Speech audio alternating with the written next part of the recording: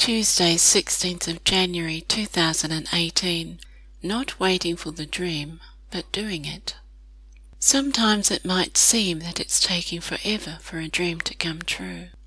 The dream might need a nudge or two. It might even need a kick and a push to get the door open or to get it out and moving. It's great to have a dream, but they might need a bit of work. Let's be honest, dreams can take a lot out of a person. It's a good idea not to sit and wait for it to come to you. Get up and do it. By all means, walk it and talk it out. Step into it and bring it into the real world. Breathe life into it. Don't wait for it to bloom into existence. A dream is inspirational, but there is a practical side to it that will need a lot of work if it's ever going to make it to daylight. I knew a guy who thought of himself as a bit of a dreamer, but I never saw him do much. He slept the day away most days for months, and spent a lot of time playing video games more than anything else. He was a nice enough guy, but bone lazy, and he relied on the kindness of other people. He called himself a dreamer. Other people called him other things. He drifted through life. He still does. And he has an allergic reaction to anything that resembles work. I've never heard so many stories for why someone could not work. A dreamer? A man with a dream? My Aussie friends would say, "You're dreamin', mate," and it would not be a compliment. I can see why many people have equated dreamers with being ne'er-do-wells or fools. It may be hard to distinguish one from the other.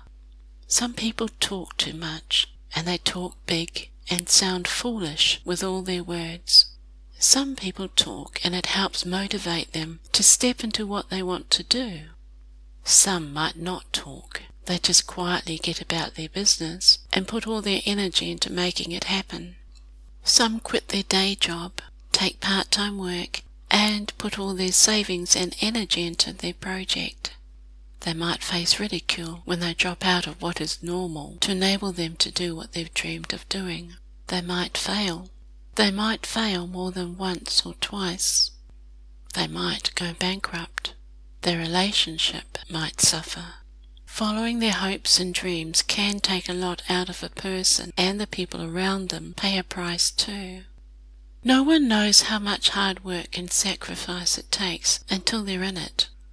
Even the best plans go awry. Being a dreamer takes perseverance and determination, and that needs to be revisited many times along the way. The tough ones persevere, or they find something else to do. They don't have time to feel sorry for themselves because they're too busy. If they were easily disappointed, or if they aren't resilient enough to bounce back from setbacks, it will make the days longer and harder for them. Dreamers should be prepared for disappointment, whether it's with themselves or others, disappointment with time or failure. Failures are a part of everyday life. Best get used to it and make it easier on yourself. But press on past it. Look for the light at the end of a tunnel. It might be a way off, but look for it. Thomas Edison said, "Our greatest weakness lies in giving up. The most certain way to succeed is always to try just one more time."